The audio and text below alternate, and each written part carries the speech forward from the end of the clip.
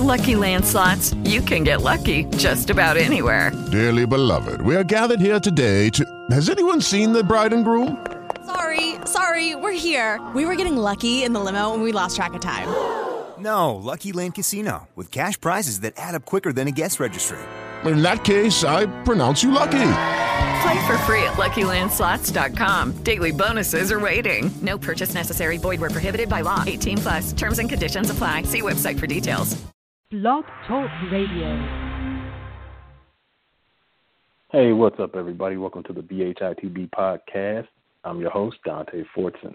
All right, so today's show is going to be the first in a series of shows titled This is Satan's America. And this was largely inspired by the Childish Gambino. This is Satan's America. This is Satan's America is going to be the title of the series.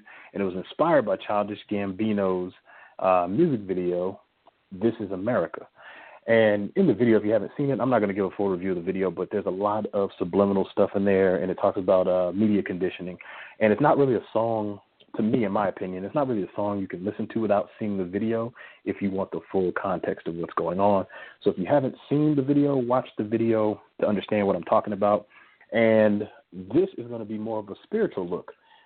That's why I titled it, This is Satan's America. But before we jump into that, make sure you subscribe on YouTube and Twitter. Make sure you go to blackhistoryinthebible.com to get your free book, Pre-Slavery Christianity. Just put your email address in the subscription box.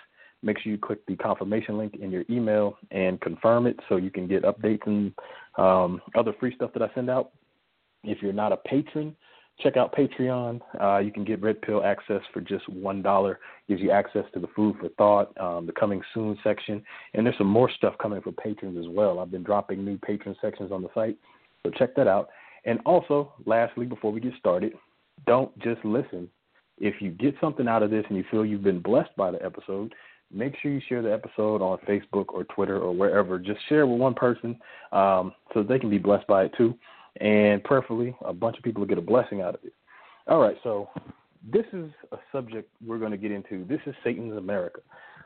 So this subject is kind of touchy. So what I'm about to share with you are parts of history that you may or may not be familiar with, depending on how deep you are into this study. And what I want you to do, if you're not familiar with this stuff, I want you to listen before you decide if what I'm saying is true based on any preconceived notions or indoctrinated religious beliefs that you may have. Because I'm going to give you every single reference. I'm going to give you the Bible verses so you can look them up for yourself. I'm going to give you the terms so you can Google everything yourself and find your maps so you can find quotes, everything you need to verify that what I'm saying is 100% true. And just to be bluntly honest, this study is not for anybody looking for sugar-coated truth or revisionist history. There will be no revising here. I'm not going to make up anything to make anything fit. I'm just going to point to what's going on, and that's going to be that.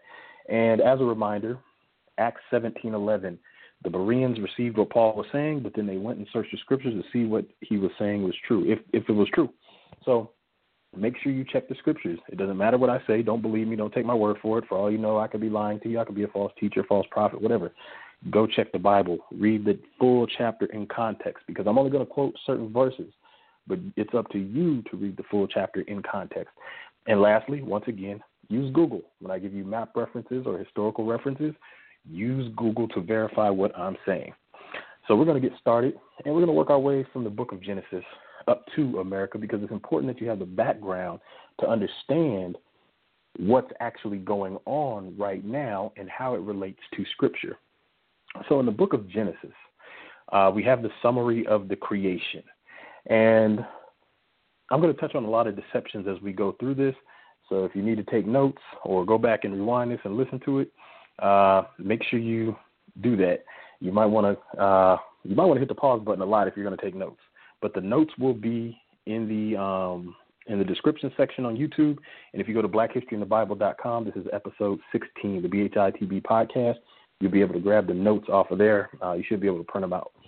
All right, so in Genesis, chapter 1, and verse 26. Let me make sure it's verse 26. Genesis chapter 1, verse 26.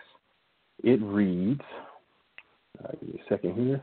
There we go. Genesis chapter 1, verse 26. And God said, let us make man in our image, after our likeness, and let them have dominion over the fish of the sea, and over the fowls of the air, and over the cattle, and over all the earth, and over every creeping thing that creepeth upon the earth. All right, so let us make man in our image. That verse right there gets all kind of controversy. And one of the deceptions playing out right now, because this is a lot about deception, is that on the History Channel, the show Ancient Aliens, they use this to say that this hour refers to gods, as in multiple, that were really aliens. And some people use this as ammo to say that believers in the Bible worship multiple gods. This is not true. So before I answer the question or talk about let us make man in our image, let's answer the question, why does it matter? Or it's not about that. People get nervous, and usually it's Europeans. They get nervous when you start to talk about race in the Bible and what Christ looked like and what God looked like. And it doesn't matter. It doesn't matter how nervous people get about this subject. It's supposed to be taught, and the reason it's supposed to be taught is because these words appear in Scripture. Teaching the whole truth is the responsibility of the teacher towards those that are being taught, no matter how unpopular the truth is. It doesn't matter how much people get offended. This stuff is in Scripture. So when somebody says we're not supposed to focus on that or it's not about that, what they're really saying is God made a mistake by putting this in the Bible. We should ignore it because we know more than God. That's basically what they're saying. They just choose to use different words. But the fact is, if it's in the Bible, it's supposed to be looked at. It's supposed to be studied. And we know this because of Proverbs 25:2. It says, it is the glory of God to conceal a thing, but the honor of kings is to search out a matter. So those that want to ignore certain parts of Scripture because they deal with race or ethnicity, they're denying God his glory because it's his glory to conceal it, and they're rejecting their honor because it's the honor of kings to search it out, right? So it's our duty to do this, right? So in Genesis 1:26, God said, let us make man in our image. So who is the hour? Let's deal with that part first. Genesis 1:2, we see that the Spirit of God is there. And the Spirit of God is hovering over the face of the water.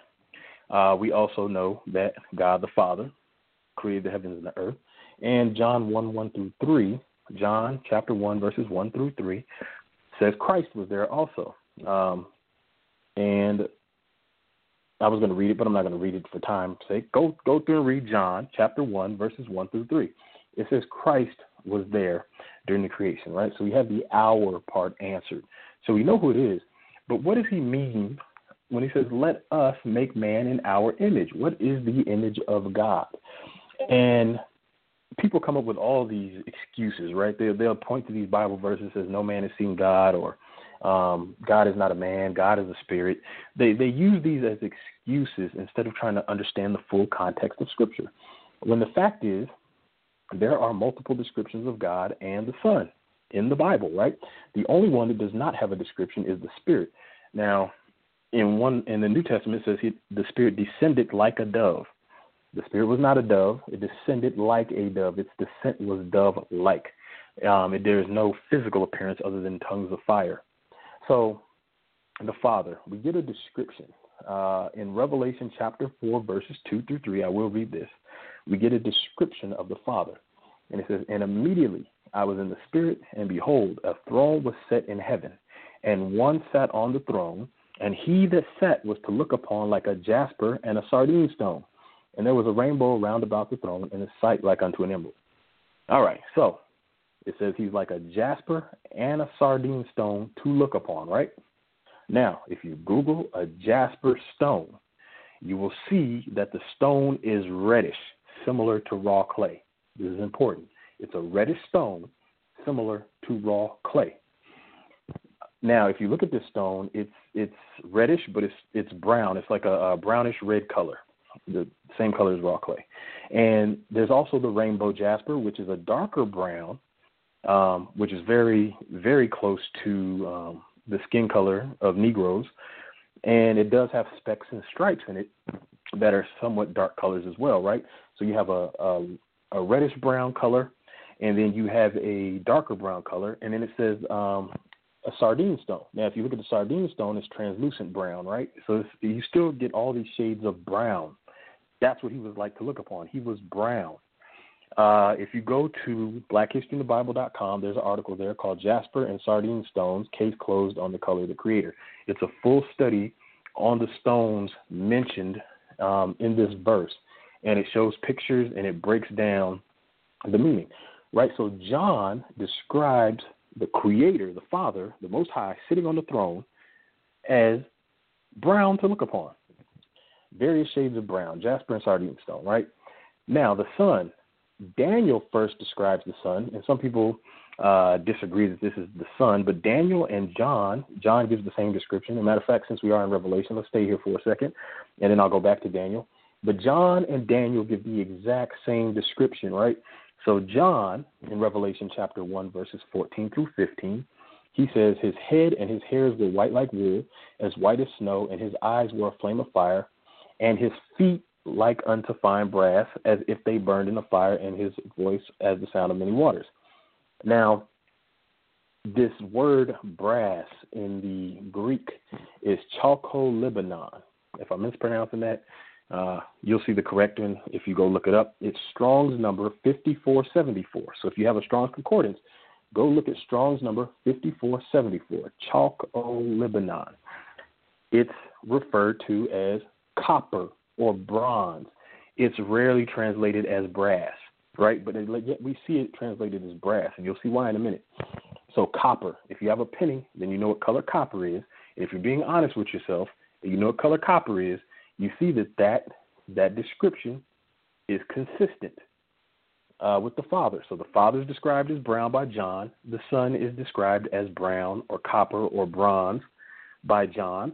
And then if you go back to the book of Daniel, Daniel chapter 10, verse 6, it says, his body also was like a beryl, and his face as the appearance of lightning, and his eyes as lamps of fire, and his arms and feet like in color to polished brass, and the voice of the words like the voice of the multitude.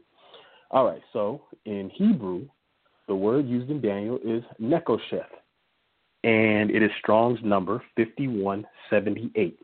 It is translated as bronze 130 times and only translated as brass 2 times in the Old Testament. Again, we see Daniel's description of the Son is bronze. And now Daniel's description is before the birth of Christ. John's description is in heaven in a vision after the resurrection of Christ. The color has not changed. The color is consistent. And again, there is consistency in truth. So if the Father is brown and the Son is described as bronze or copper, which is brown, and God said, let us make man in our image, then we should expect Adam to look similar to their image, right? So Adam, in Genesis 2:7, it says, and the Lord God formed man of the dust of the ground and breathed into his nostrils the breath of life, and man became a living soul. So Adam's name means red or reddish, right? And so the deception is people use this to say, okay, Adam must have been a white man because only white people can blush. They keep referring to this blushing. They keep trying to bring this up as the explanation of red. However, when you dig down and you get to the clay in the soil, clay is usually reddish, right? I want you to Google raw red clay. And you see the raw red clay, and then I want you to compare the raw red clay to the color of a jasper stone. Jasper stone and raw red clay are very, very, very close in color, almost identical, right? So there is consistency here. So the Father is described as jasper, which is reddish brown, looks like raw red clay. God says, let us make man in our image. We see that the Son is described as a shade of brown. If you look at the copper penny, it actually says a polished copper, polished bronze. So if you look at a penny, it's sort of reddish when you start to polish it, right? It's not as red as jasper or raw red clay, but it does have that reddish tint to it, right? So we see that Adam was a brown person, a reddish brown person. This is just what's in Scripture. Again, Google raw red clay and check those verses for yourself. Don't take my word for it. Now we're going to move on to Eve, right? Eve is called the mother of all living. and this is in Genesis 3:20. It says, and Adam called his wife's name Eve because she was the mother of all living. Now, see, Eve was taken out of the rib, or made from the rib of Adam. Now, if Eve was made from the rib of Adam, she would be a genetic clone, right? So Eve would be the first clone. Now, Eve was a woman, and if she was a clone, that would mean she more than likely had Adam's same skin color, which would mean Eve is a brown woman. Now, this is important because the Bible says Eve was the mother of all living. And this is where another deception comes in.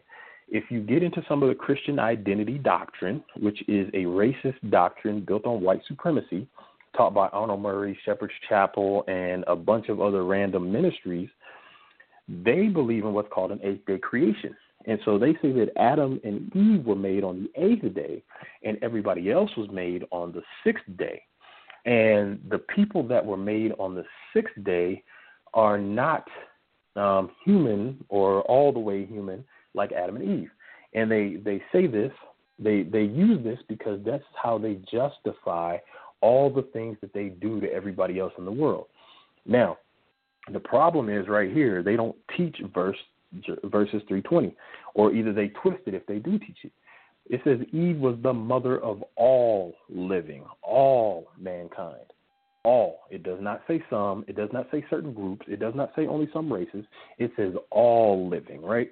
So when you hear people coming to you with this deception of an eighth-day creation, it is a lie. And surprisingly, I find a lot of people of color who actually believe in this eighth-day creation nonsense, right? So if Eve was the mother of all living, she's the mother of black, white, Asian, whatever, right? So this eighth-day creation myth was meant to dehumanize all races except for the white race. But as we've seen, God is the color of jasper, which is reddish brown. Christ is the color of polished bronze or burned copper, polished copper. And Adam, same thing, the color of raw red clay.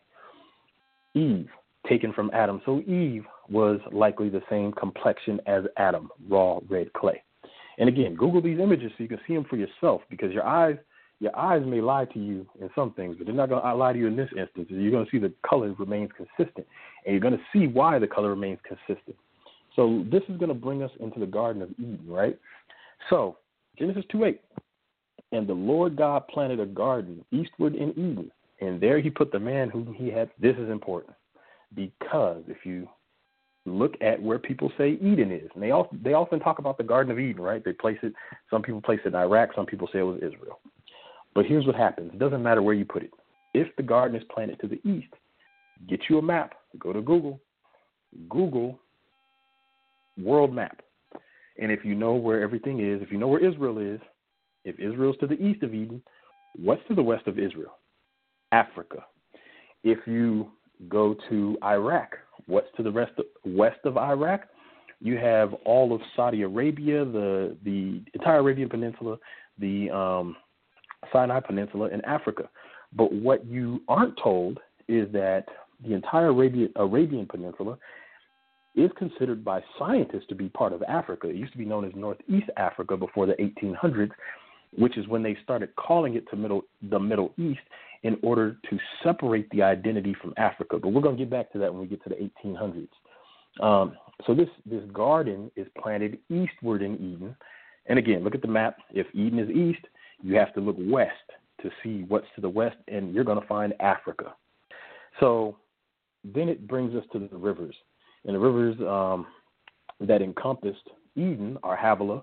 And if you look at Havilah, the river encompasses Havilah, and Havilah is present-day Saudi Arabia.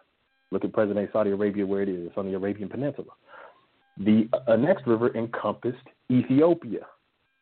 If you get into the size of ancient Ethiopia, right? Ancient Ethiopia changes in size. In some cases, the entire continent of Africa is referred to as Ethiopia. And then this is the river Gihon. In some cases, Ethiopia is a smaller area than the whole of Africa, but a lot larger than we see today. And then it comes all the way down to the size we see today. So it varied in size throughout the ancient past, right? But we all agree that Ethiopia is located in Africa. So you have one river that's surrounding Saudi Arabia, another river that's surrounding Ethiopia, and as you can see, it's setting a boundary line here that puts everything around in Africa. And let's see, Africa. So the Hittite and the Euphrates. If you find the Euphrates on the map, some people believe that the Hittite is the Tigris, but if you find the Tigris and the Euphrates, you'll see that there's a boundary or a border.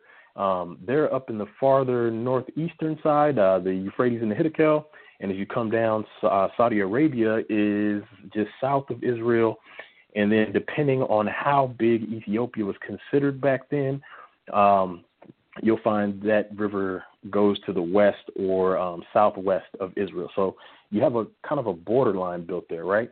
And all this, again, was under African control, and we'll see more African tie-ins as we progress through this study.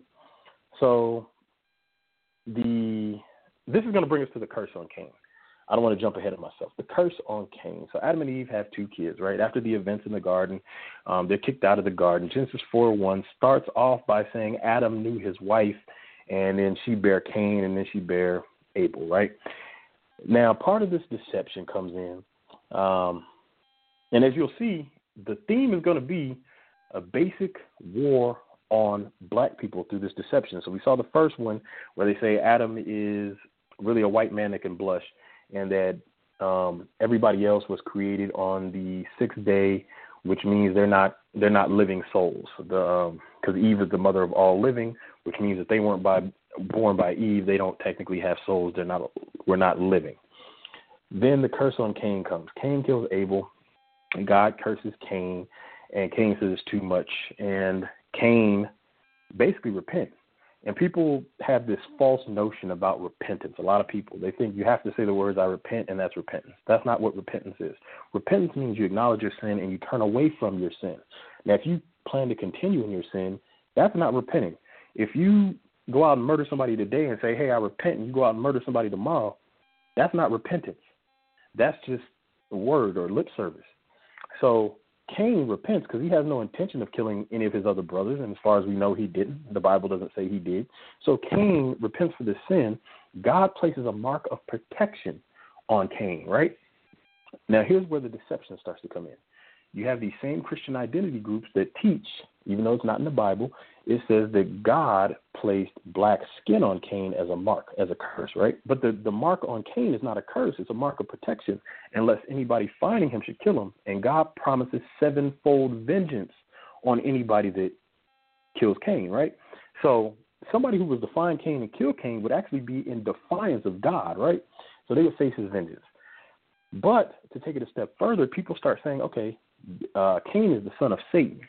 And this is a setup. They set this up so that they can, again, bash black people. Because notice, they've already said his curse is black skin. And so then they say, oh, well, Cain is the son of the devil, which is why he killed his brother. He could only learn how to sin from his father. That's ridiculous. You don't only learn how to sin from your father. Otherwise, Seth was sinless. Otherwise, Abel was sinless, which means there was no reason for Abel to make a sacrifice in the first place. You get into a long chain of problems when you start teaching that you can only learn to sin from your father. False teaching stuff, Zen Garcia and some of these other guys out here teach. So they have this long, convoluted theory about Cain being the son of the devil, even though the Bible starts off by intentionally saying Adam knew his wife Eve before they had Cain. Now, God is not the author of confusion, right? So God would not be, he wouldn't put that Adam knew his wife and then she bare Cain if it was really Eve got tricked into having sex with the devil, got pregnant by the devil's kid, and then she had Cain. This is not how the Bible would relay that. And the reason we know this is because in Genesis 6 it's going to be clear that the sons of God were having sex with the daughters of women. It's clear that these offspring of the daughters of, the daughters of men and the sons of God were Nephilim. They call them that.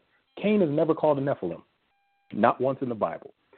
God has a conversation with Cain that says his sacrifice would be accepted. There is no examples in the Bible where God is accepting the sacrifice of a Nephilim. And in fact, every time there is a Nephilim, God orders the Nephilim to be wiped out. There is no mark of protection placed on them.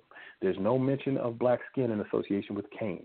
So these deceptions are, again, meant to attack God's chosen people, the Negro, worldwide. So the Cain curse is just one more deception. So as part of this deception, which I wasn't going to touch on, but I'm just going to do it now, Arnold Murray, Shepherd's Chapel, and a lot of Christian identity teachers, they teach the false notion that somehow Cain's descendants survived the flood, even though the Bible says only 8 people survived. And they teach that these descendants of Cain became the Kenites. And then they find out a roundabout way to basically say Kenites are black people.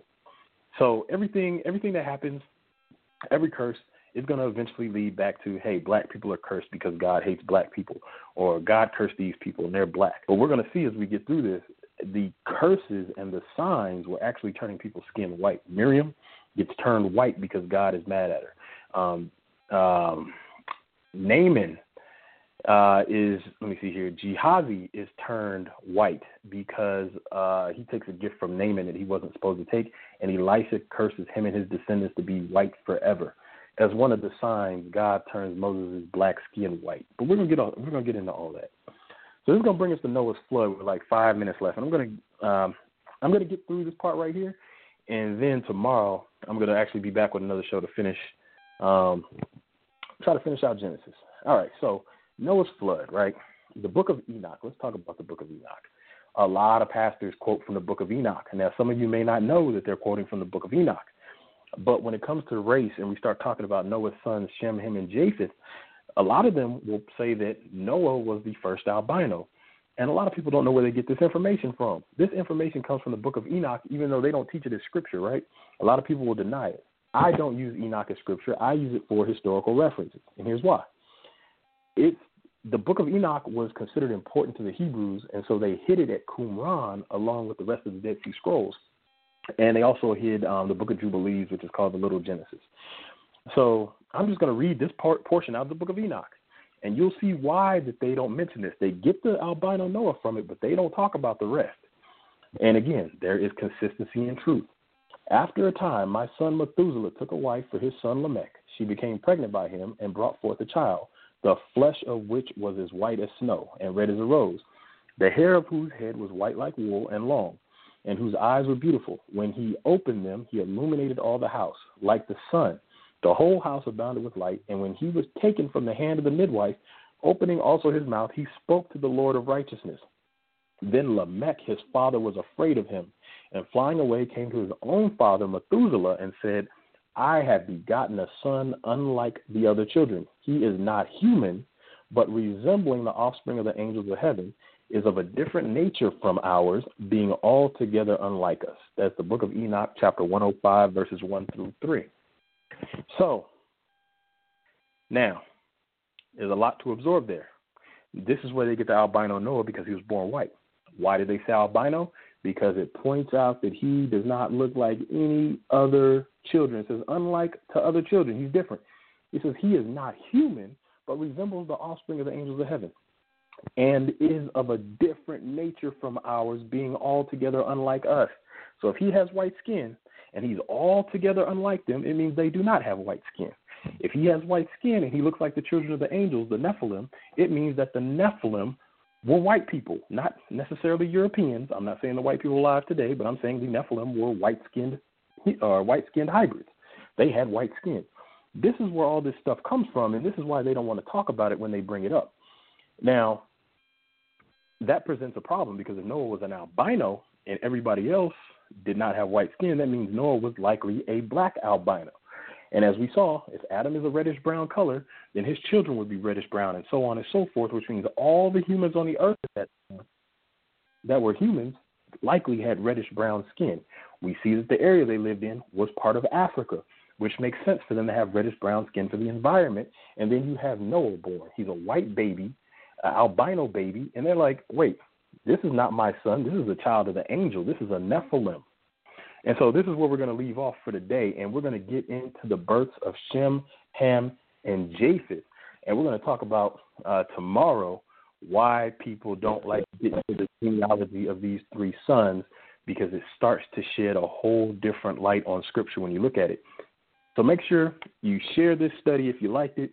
Make sure you tune in tomorrow, and I'll finish everything up. So until then, I'm out.